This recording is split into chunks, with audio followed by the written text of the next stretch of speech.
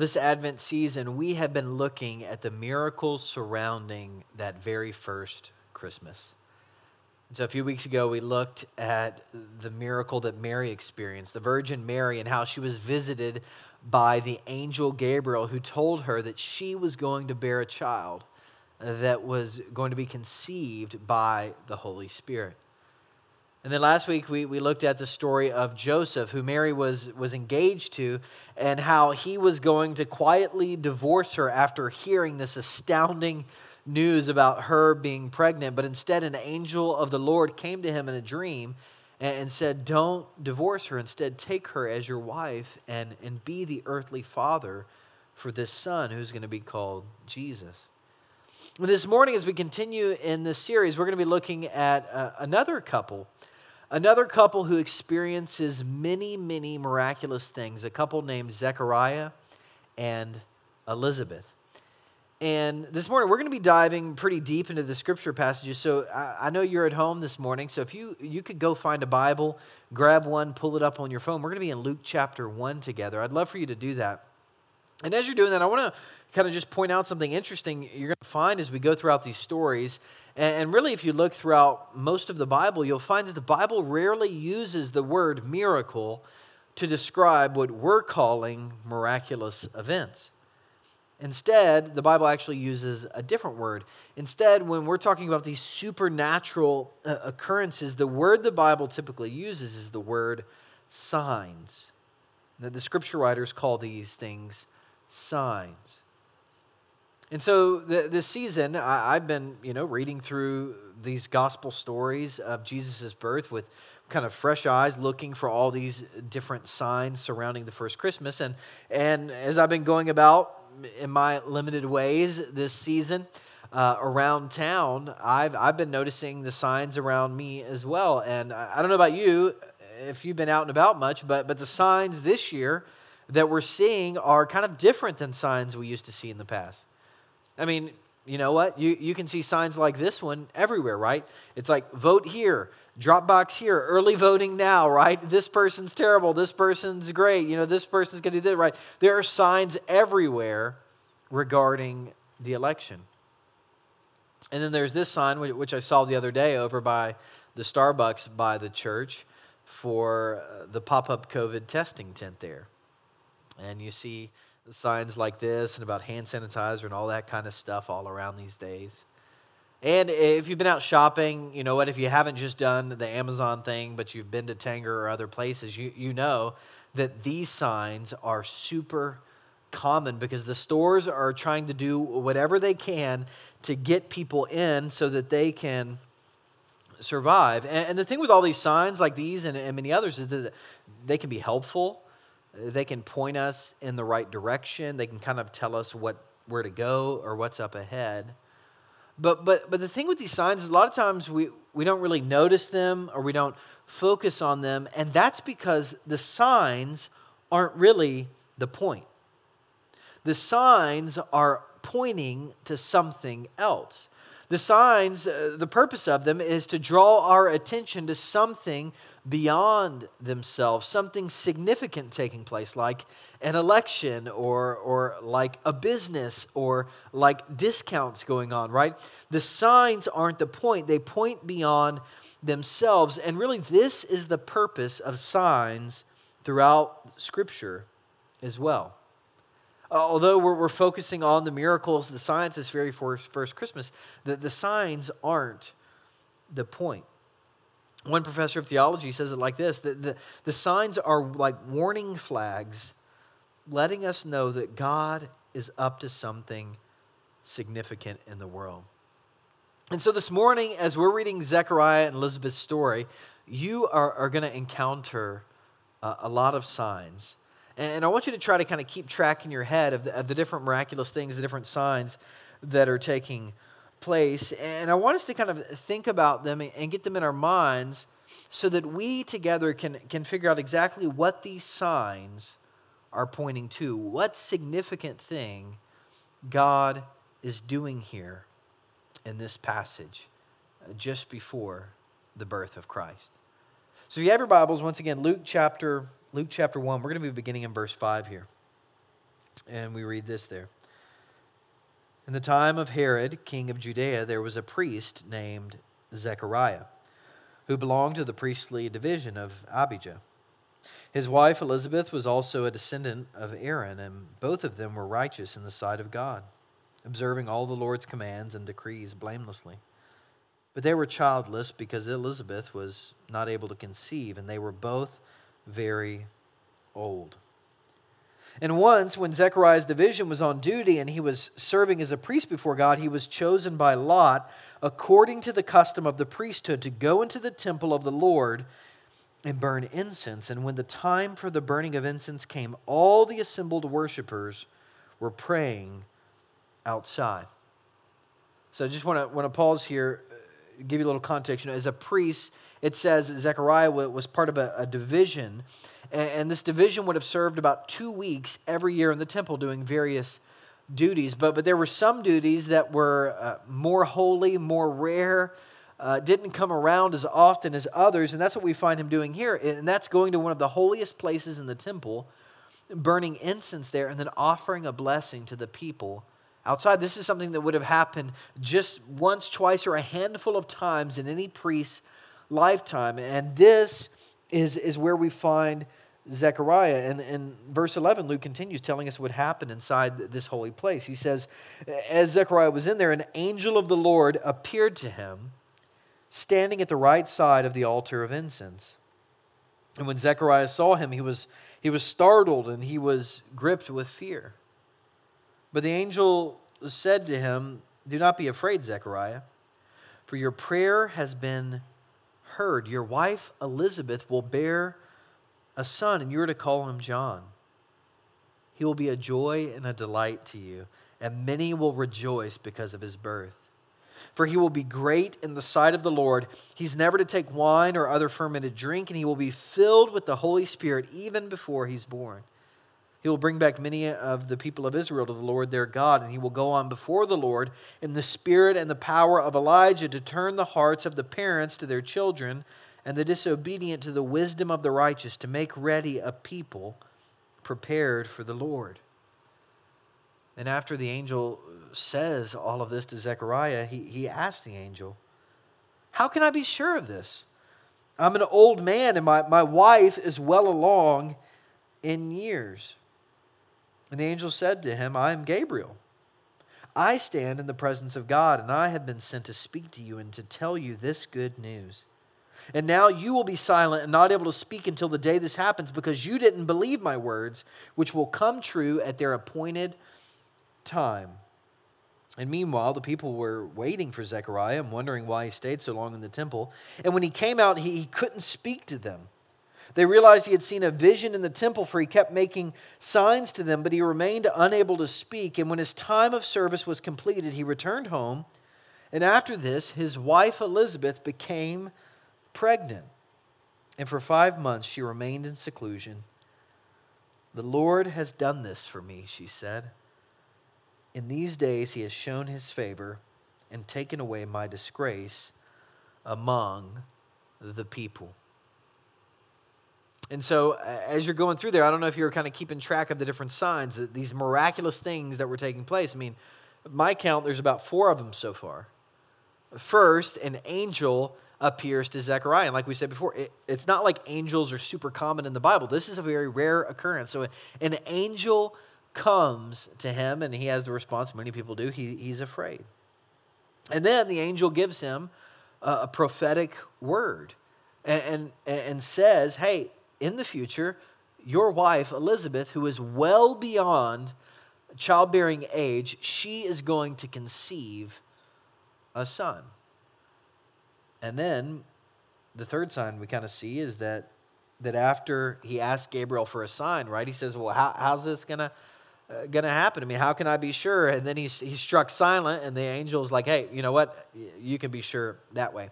And so we see that's the third sign. And then the fourth sign is that actually his wife Elizabeth ends up conceiving and giving birth to this son. The prophecy is fulfilled. And I love the way she responds. She says, "The Lord has done this for me."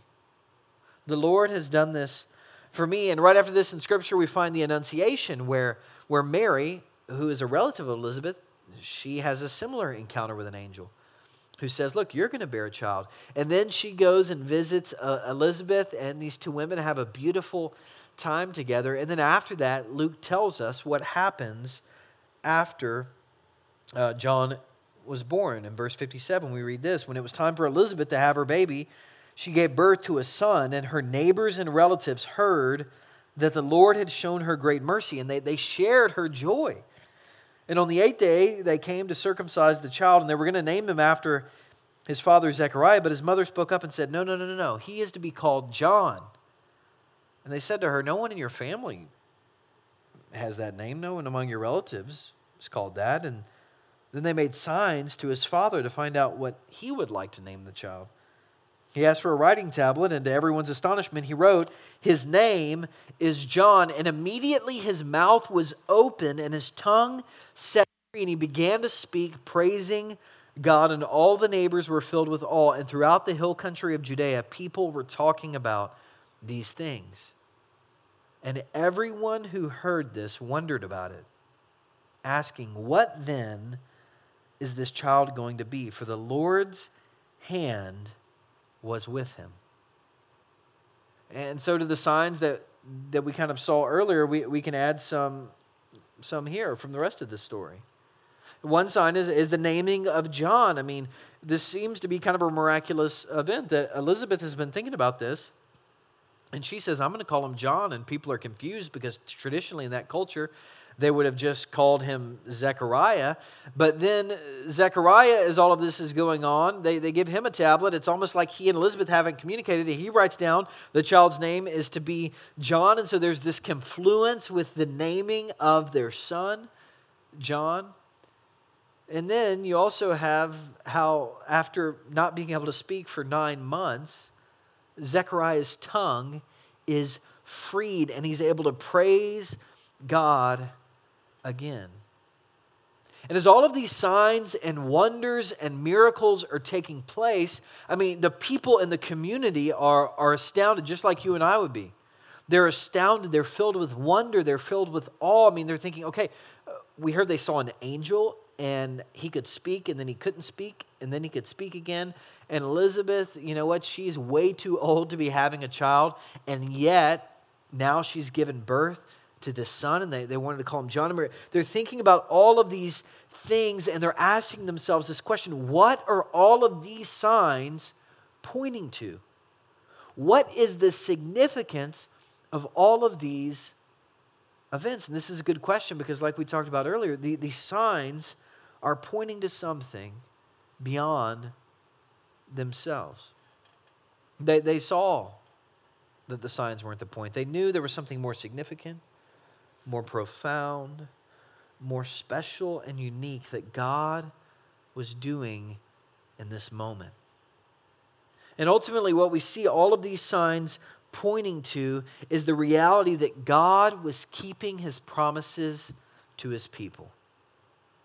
And God was sending them a Savior. God was keeping his promises to his people, and God was sending them a Savior. And as Zechariah's mouth is opened, he begins to proclaim these truths with a beautiful song of Christmas. He begins to shout, verse 68, saying, "Praise be to the Lord, the God of Israel, because he has come to his people and redeemed them. He has raised up a horn of salvation for us in the house of his servant David, as he said through his prophets of long ago. Salvation comes from our enemies and from the hand of all who hate us, to show mercy to our ancestors and to remember his holy covenant, the oath he swore to our father Abraham, to rescue us from the hand of our enemies and to enable us to serve him without fear in holiness and righteousness before him all of our days. And you, my child, will be called a prophet of the Most High, for you will go on before the Lord to prepare the way for him, to give his people the knowledge of salvation through the forgiveness of their sins, because of the tender mercy of our God, by which the rising sun will come to us from heaven, to shine on those living in darkness and in the shadow of death, to guide our feet into the path of peace." The last prophet that really these people had known was the prophet Malachi. And Malachi, God speaking through him, promised this many, many years before Zechariah praises God for all of these things. The prophet Malachi says, I will send my messenger who will prepare the way before me. And this messenger who God promised through the prophet long ago, we find here is Zechariah's son, John. And there was another prophet, the prophet Isaiah. He wrote about one who is coming, who will make straight in the desert a highway for God. And this one who is going to make these roads straight, to prepare the way for the Lord, is John. And we also find in the Old Testament prophecies about one who is coming, who would be greater than John. One who is coming, who is going to save God's people, who is going to rescue them, who is going to provide forgiveness and salvation and grace to all of God's people. And you and I know that the fulfillment of that prophecy is the coming of John's relative soon after him, Mary's son, Jesus. The one who Israel had been longing for, hoping for, waiting for so long that they held fast to God's promises and these prophecies. And what we see here in the midst of all of these miraculous signs, they're all pointing to the truth that God was keeping his promises to his people. And he was sending them in the fullness of time the Savior that they and really the entire world was in need of. And what I want you to see this morning is that these signs that are pointing to this reality isn't just something that was true and good news for them back then. It's also true for us today. Because the reality for us that we're remembering this Christmas as we revisit this ancient story is that just as God was keeping his promises back then, God is keeping his promises to us today. And just as God was sending a Savior into the world back then, one of the things we remember at Advent as we remember these stories, as we retell these stories, is that God even now is sending his Son, our Savior, into our very lives as well. And I don't know about you, but for me in this season, this brings me comfort. And it brings me hope to think about our God as a God who keeps his word and keeps his promises, because we're living in a time of unprecedented change right now. Things are changing all around us. It seems like weekly here at the church and in our lives and in our society. All this stuff is happening. I mean, for you, you know, right? Stuff changes with our worship schedule. In your kids' school, things change, and Henry County just changed the calendar. Things are changing with your jobs and your on-site and your off-site, and you have a job and you don't have a job. Things are changing in our culture. Things are changing in our relationships and our health status, and this isn't easy to navigate for us because we like a sense of control, a sense of normalcy. And a lot of times what it feels like in this season is that we're walking on shifting ground. And that it can feel like we're in sinking sand. But one of the things that brings us comfort and hope during these days is that our God is a God who keeps his promises. And that the words and the sentiment of that old song are true. On Christ, the solid rock, we stand, for all other ground is sinking sand. Because the reality is, you know what, things are going to continue to change. Even once this pandemic is over, our lives are going to continue to be upended, and there are so few things we can count on in our world. But one thing that we can count on, one thing we can know is true, that our God's promises will never, ever fail. He is faithful to his word. When we look throughout Scripture, we see what some of those promises are. The promise of his presence. Last week, the angel we looked at told Joseph this Son is Emmanuel. He is God with us. We have the promise in the book of Acts of the Holy Spirit being poured out upon the church and upon believers, and the Holy Spirit promises God's loving guidance in our lives. We have the promise of God's unending love. We have the promise of forgiveness through the sacrifice of the Savior that God sent into the world 2,000 years ago, who sacrificed his life on our behalf, taking the punishment that we deserved upon himself so that we could have forgiveness. And God promises that we can be forgiven for anything if we confess our sins to him. God promises that we can live with him for eternity through faith in his one and only Son, Jesus Christ. God's promises are true. And there are things that we can hold on to. There are things that we can cling to during this time. And I love how Paul writes in one of his letters to the Corinthians that all of God's promises are yes and amen in Christ. He says all of God's promises are yes and amen. That means they are firm, they are secure, they are unfailing. They really have their fulfillment in God's one and only Son, our Savior, who he sent into the world 2,000 years ago, but also who he's sending into our lives this very day. Because you see, at Advent, we not just remember Jesus' arrival in the past, we don't just anticipate his future arrival at his second coming, we also remember that God is sending him into our lives even now. God is sending his Savior to each of us. And one of my favorite Christian paintings is a painting that depicts this truth. It's an old painting by the artist Warner Salmon, and you can see it here, and it's based on Revelation chapter 3, verse 20, where we read this, where Jesus says, "Here I am. I stand at the door and knock. If anyone hears my voice and opens the door, I will come in."